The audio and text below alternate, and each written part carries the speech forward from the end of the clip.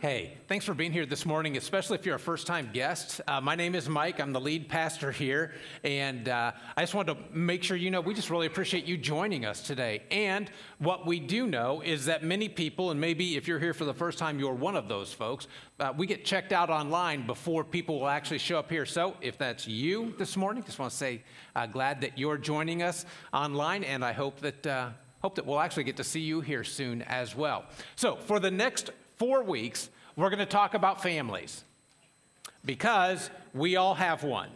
All of us are from one or we have one. And while some of us loved our growing up years, others of us couldn't wait to get out of the house and get a fresh start. But here's what's interesting.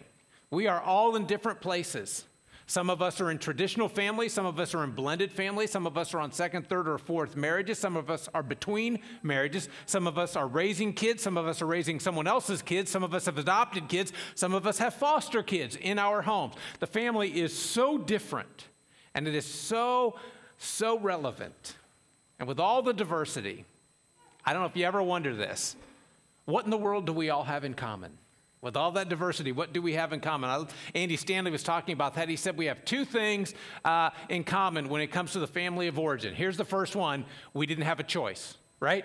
You can choose your friends, but you can't choose your family. But I wonder if you would remember this, because I remember this very vividly.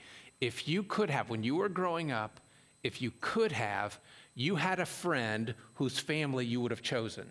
Right? Does anybody else remember that? My guess is you wanted to live with them because they didn't have any rules in their house, and they ate cereal for supper and they'd sleep in their clothes, and dad was always fun and mom was great. They're just a better family, right? And part of that is because family's hard. So when anyone says, especially from up front here, when I use the word father, that is not an emotional neutral word.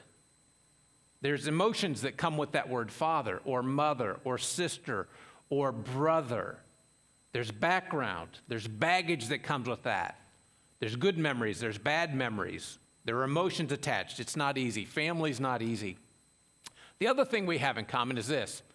No one that you're related to is as smart as you are, right? And here's how you know this is true, okay? So just so you don't think we're making this up.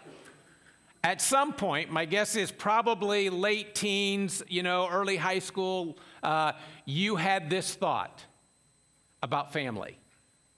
Seriously, this isn't that hard, right? And you wanted to gather all of your family together, all of your aunts and uncles, your grandparents on both sides, and say, listen, maybe at a family reunion, if you all would just give me 20 minutes, I can straighten this whole mess up. It's really not that hard. You need to take a bath. You need to stop drinking. You two need to settle down, all right? And you need to be nicer. Right? If everyone was as smart as you are, it would have worked. Which is interesting though, because when you go through that, when you're maybe middle school, early high school, as you get older, it's just the opposite. I don't know if you've ever done or said this when you're driving home and you've just had a conversation, or you're driving away from home because you just had a conversation, and you think to yourself, I could have done that better. I should know how to do this by now. Sometimes I feel like I don't have all the answers. You ever been there? The older we get, that's where we tend to go. When you're younger, you got it all. The older you get, the less you know that you know. And here's what's difficult. When you open the Bible, to get some examples of what family is supposed to be, and this may throw some of you, there's almost no good examples of family in the Bible. You ever notice that when you're reading it? They're all messed up. Even, by the way, families, even with Jesus' family. So it begins in Genesis, Adam and Eve. How long did that last? 2 chapters, and then it goes downhill. The first recorded homicide, 2 brothers, right? The first civil war in the nation of Israel is between King David and his son.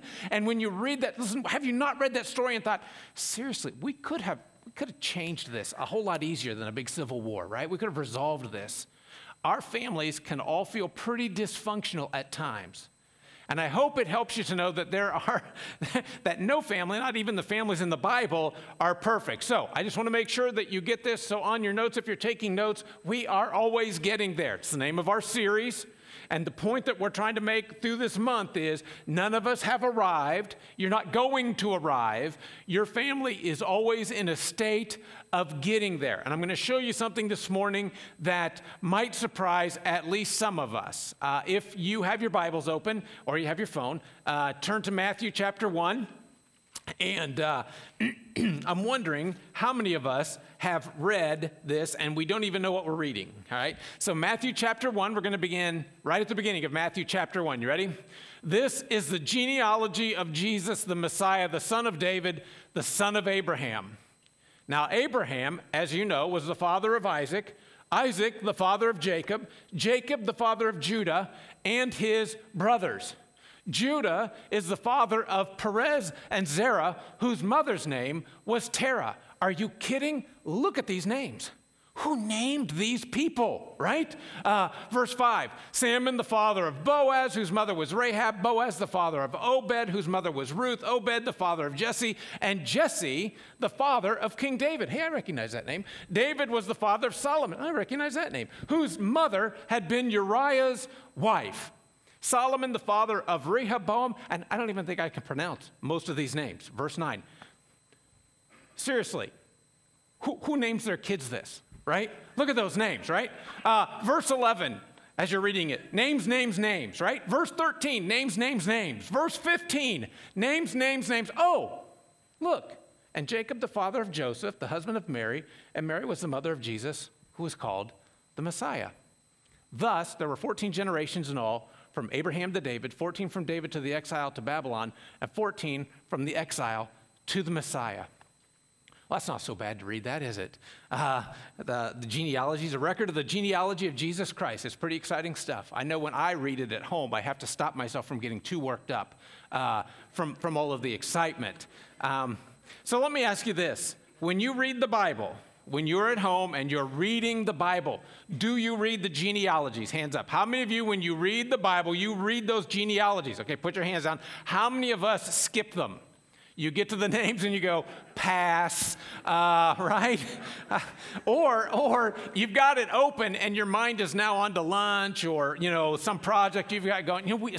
So when we read this, it's like we treat them like they're not even there. And what looks like a mere list of names to us is actually very important to the Jewish people. And it was the most natural and even interesting and essential way to begin the story of any man's life, which, by the way, this is what this is. To be very clear, this is Jesus' family tree. The words of Matthew, the opening words of Matthew in the original language literally are the book of the beginnings of Jesus Christ. That's exactly what we're looking at. Matthew's genealogy includes something not normally found in Jewish genealogies. I don't know if you noticed it or not. If you have your Bible open, or if you have your phone to Matthew 1, I'm going to tell you, it's not even some, he lists some ones in there. See who I'm talking about? Look at verses 3, 5, and 6. 3, 5, and 6. Now, do you see who I'm talking about? There are 4 women listed in Jesus' genealogy. And I'm telling you that because it's not normal to find women listed in Jewish genealogies at all. A woman back in the day had no legal rights. She was not regarded as a person, more as a thing. She was merely the possession of her father and then of her husband and at his disposal to do with as he liked. And while this may sound offensive to us today, so that you can understand what's going on here, including a woman in a genealogy would be the same to us today as including our car or a pet. That's unfortunate, but that's the way it was. In a regular Jewish prayer, a male would thank God for 3 things: that he had not made him a Gentile, a slave, or a woman. That's the existence of these names in any genealogy is at a minimum surprising. But when you look at who the women are, it becomes even more amazing. Their names: Tamar, Rahab, Ruth, and Bathsheba. Although Bathsheba is not even mentioned by name. She is called Uriah's wife. So do any of those names sound familiar? I just want you to know that the people that Matthew was writing to would know exactly who those women were. So Matthew 1:3 says that to Judah were born Perez and Zerah by a woman by the name of Tamar. Tamar's story is found in Genesis 28. And if you've never heard any of this before, you are going to, when I'm done in just a couple of minutes with these stories, you're going to go, seriously, that's in the Bible? That sounds like National Enquirer. That sounds like People Magazine or something like that. So I put where you can find their stories, right, up on the screen and on your handout there, so you can look them up, because this is a story of deception and prostitution. Judah had chosen Tamar as a wife for his oldest son, but was evil. And we don't know why, but God struck dead. Er's brother Onan became her husband because the Jewish law required that if your brother died without children, your brother had to marry so that you could have children in your brother's name for him. But Onan would not father children by her, so he struck him dead as well. Frustrated at being childless and unwilling to wait on God's timing for the right husband, she came up with a plan. She dressed like a prostitute, put a veil over her face, and waited by the road for her father-in-law, Judah. Twin sons were conceived through that union. Their names were Perez and Zerah. Perez, the firstborn, carries on the messianic line. That's a horrible story. That is terrible. Did you know someone like that was in Jesus' family line? Well, surely, seriously, something good has to be said about her, right? Don't bother looking. There's nothing. As a matter of fact, her story kind of ends right there. There's not much more said about her in the Old Testament. The second person is Rahab. Her story is found in the second chapter of Joshua. She was a Canaanite. Canaanites were the mortal enemies of the Israelites, and after wandering for 40 years in the desert, the Israelites are preparing to enter into the promised land, and Joshua sends 2 spies into the city of Jericho. The officials find out they're there, and they go looking for them because they're going to kill them. So these 2 spies hide in Rahab's house. Rahab is a prostitute. I wonder what their wives said when they got back, and so when the officials came to look, she lied to protect them. And when the Israelites attacked Jericho, they spared her life. She abandoned the gods of Canaan for the one true God. She not only became a convert, became part of the Messianic line. Ruth was a Moabite. The entire Moabite race was a stench to the Israelites because they were a product of incest. I don't know if you know this story's in the Bible or not. Genesis 19, Lot, who was Abraham's nephew, was living in a cave with his 2 daughters. This was after Sodom and Gomorrah. The 2 cities had been destroyed. The daughters were afraid that no one else would ever marry them and carry on the family name. So they got their father drunk, had children by him, and the firstborn gave her son the name Moab. He was the father of the Moabites. Ruth, the Moabite, was King David's grandmother. Matthew 1:6, 4th woman. She's mentioned without ever even saying her name, the wife of Uriah. She was the wife of Uriah. Her name is Bathsheba. Fairly familiar story. According to 2 Samuel 11, she was on a rooftop taking a bath, because that's where bathtubs were back in the day. And when King David saw her, he lusted after her, he called for her, and their adulterous relationship produced a child. When David found out that Bathsheba was pregnant, he tried to cover it up by bringing Uriah, her husband, home from the war, where he was loyally serving his king, King David. When he could not trick Uriah into sleeping with his wife, because he thought if he sleeps with him, he'll think it's his child. But Uriah was way too loyal to King David. He wouldn't do that while his men were out in the field sleeping in tents. So David sends a note back with Uriah to his commanding officer. Put Uriah at the front of the fighting, pull everyone back, so that Uriah would be murdered on the battlefield. When Uriah was killed, David took Bathsheba as his wife. The child conceived from their adulterous affair died. David was confronted with his sin and repented, but Bathsheba conceived another child, another son. His name is Solomon. He is part of the Messianic line. To which, if you're new here today, you've got to be thinking, man, that is messed up, right? I mean, that's in the Bible? That's Jesus' family line? Listen, Jesus' family tree is a reminder of something that all of us in this room today need to be reassured of. You ready? This is in your notes. Please write this down. There are no perfect families. No perfect families. I love this quote. William Barclay wrote, if Matthew had ransacked the pages of the Old Testament for improbable candidates, he couldn't have found 4 more incredible ancestors for Jesus, right? When I was in college, one of my classes, our project was to research our genealogy. So I found out the Tuttles are from England. Our name originally was Tut Hill. When we came to America, that was shortened and changed. We came to America, settled in the Carolinas. One of our relatives was hung because he was a horse thief, but he was cut down and revived before he died, and he moved to Ohio.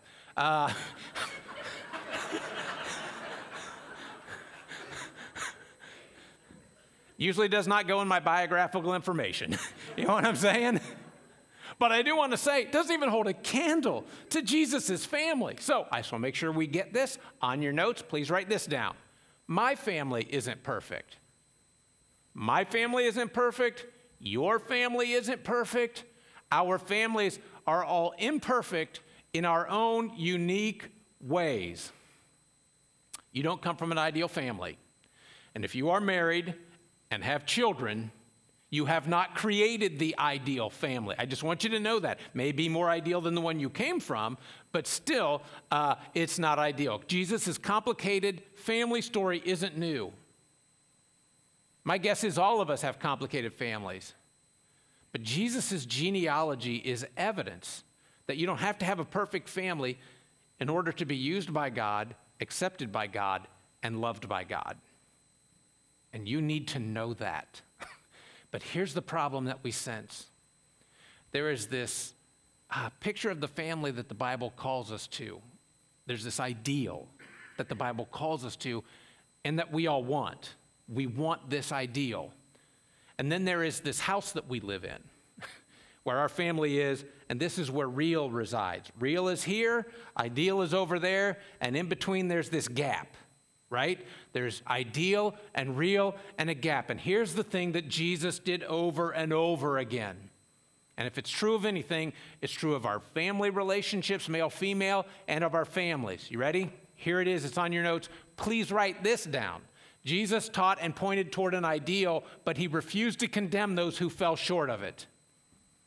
Jesus taught and pointed toward an ideal, but he refused to condemn those who fell short. It's important to know this, because that's the theme of the gospel. That is the theme of Jesus' life. Jesus would teach and point toward an ideal, and in every case, with this ideal that Jesus is pointing to, he raised the standard of what was true for the culture he lived in. The most profound example of this in Jesus' ministry actually had to do with the family dynamic. And so we're going to see this tension that is, it's so hard to live in. And yet what we see with Jesus, when you read the Gospels, read looking for this. He seems so comfortable in this tension. And truthfully, as Jesus followers, we need to cozy up to it. Okay? So, Matthew 19, we're going to begin in verse 3.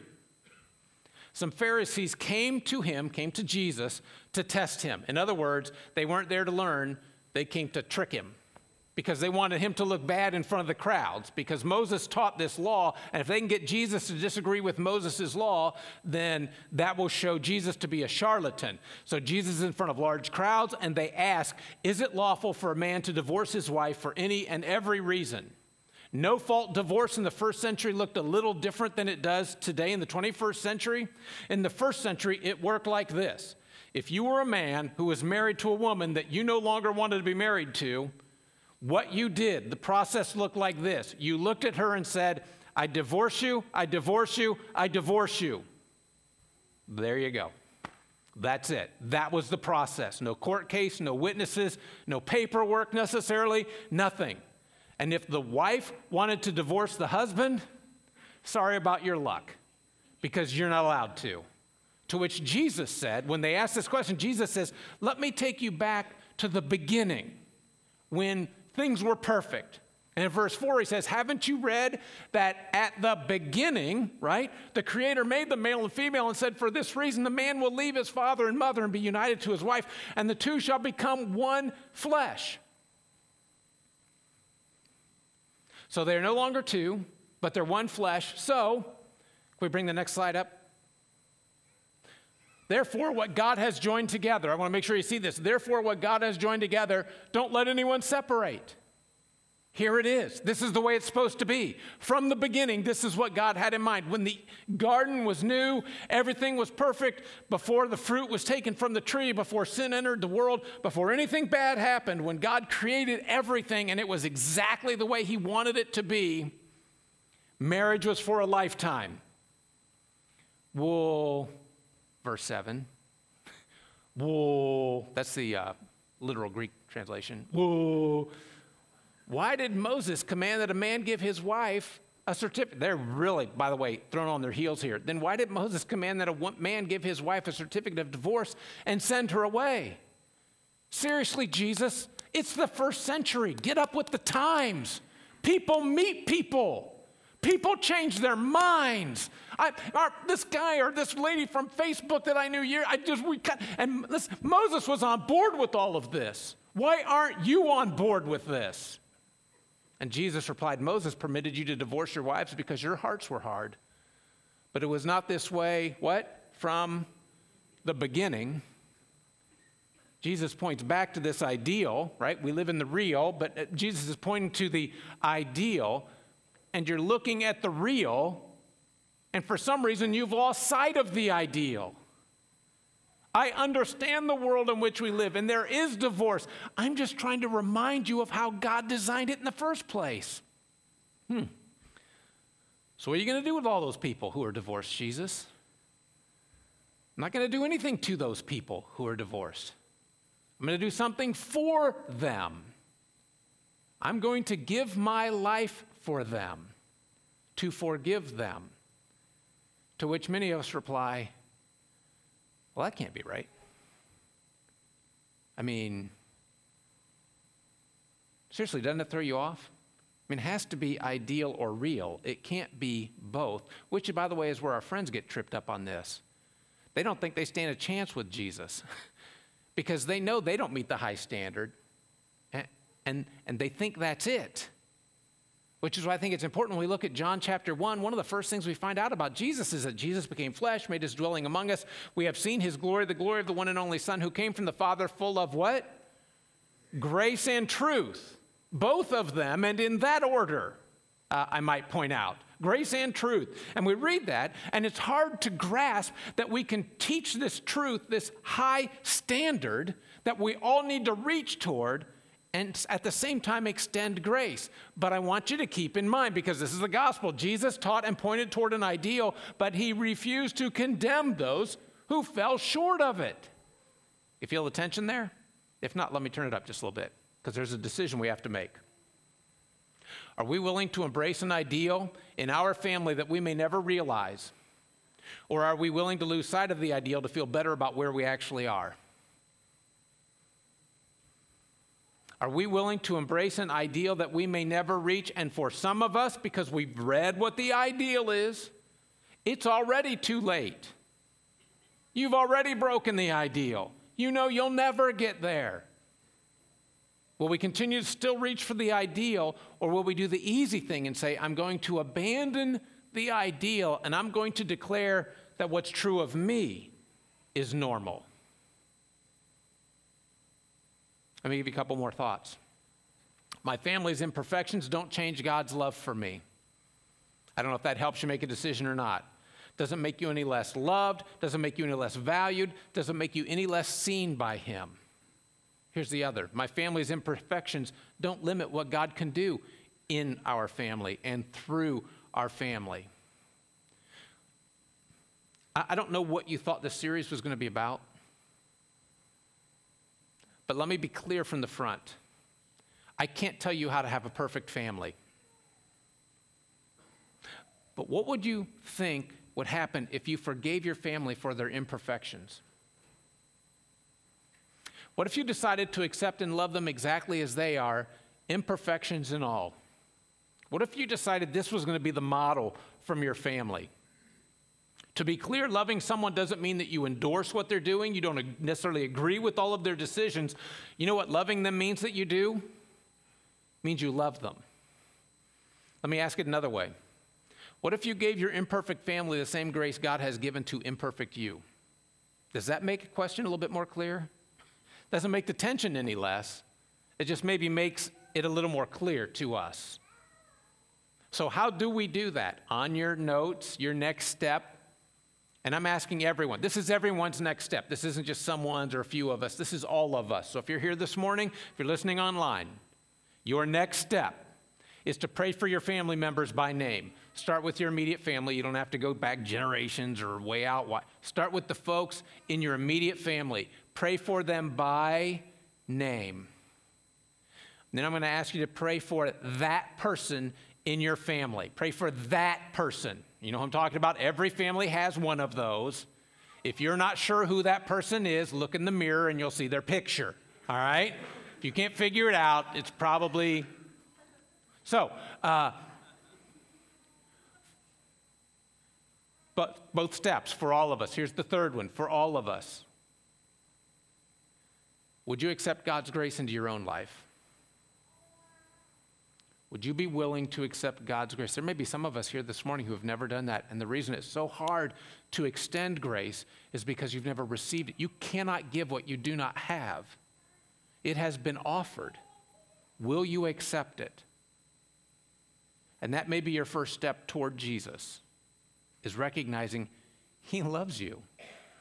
He doesn't agree with everything that you do. He doesn't agree with everything that you say. He doesn't endorse everything that you do, but he loves you, and he's calling you to him, to take a step toward him. So if you've come this morning and never given your life to him, that may be it for you. That one may be yours specifically.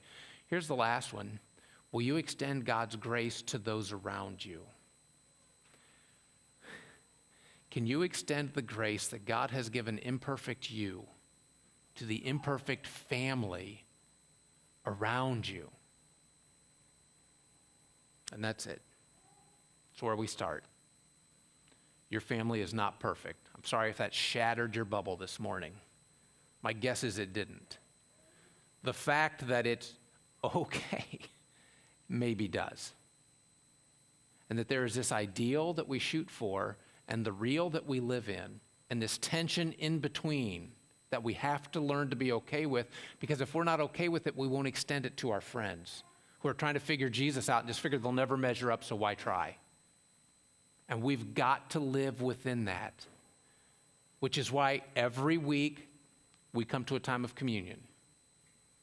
Because we come to remember that God's grace was given to us. We will hold these things that remind us, the bread that reminds us of Jesus' body, the cup that reminds us of Jesus' blood, this terrible cost that God paid to forgive us. This terrible cost for the sin problem that we had, he didn't, but he paid our price anyway. And we're called to do more than remember it. We remember what was extended to us so that we can remember we are called to extend it to others. This is about receiving and extending. And every time we remember, we take these emblems, we are saying one more time to God, thank you. I remember. I belong to you, and I will extend the grace to others that you have extended to me. Let's go to him in prayer. God, thank you for who you are. And thank you for loving who we are. Because of each of us in this room this morning, we all know, some of us, we remember very well the little messes that we have made this week. Some of us may remember the big messes we've made this week. And none of those stop you from loving us. Your word says that when we were up to our eyeballs in sin, that's how you demonstrated your love to us. That you allowed Jesus to die on our behalf. When we were in the thick of it, not when we were on our way out, not when we were getting cleaned up, when we were in the middle of it, you demonstrated your great love for us by sending your son to die for us. God, thank you so much, because we want to remember that and we want to hold on to it, but it's not just for us. We want to remember this so that we can extend it, first of all, to our families. And so, God, this morning, may we be diligent about doing what we need to do so that you can continue to do what only you can do in our life and in the lives of those around us. And we pray this in the name of your Son, Jesus. Amen.